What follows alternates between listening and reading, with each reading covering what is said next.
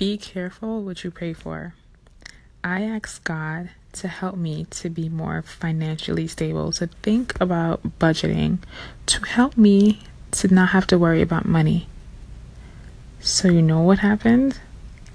God let all my demons out of the basket.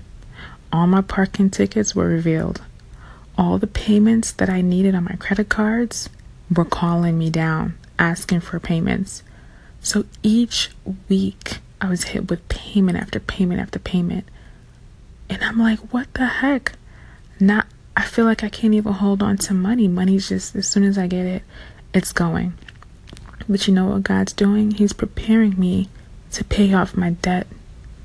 See, He knows that I want to be financially free. And I'm like, God, I just want to so when I ask to be financially free, I'm thinking, okay, I'm going to get more money. No. First, you have to work on, this is like a ladder. You're working up the ladder to financial freedom. Along the way, you're going to encounter a lot of disappointments. Well, a lot of freeing disappointments. God's going to have me pay off all my debt. So for a while, I'm going to feel like I'm in this bondage that I can't get out of until everything's paid off, and now I could finally enjoy my money. Now I could budget. Now I could invest. Now I can invest in stocks, trades, bonds, Bitcoin.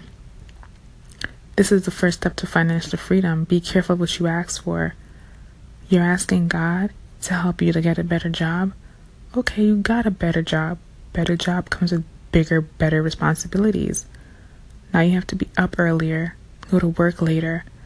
Now you have more job tasks at hand. It's a better job, but it's a bigger and better responsibility. What that's preparing you for is your next better job, to move up the ladder, experience, knowledge.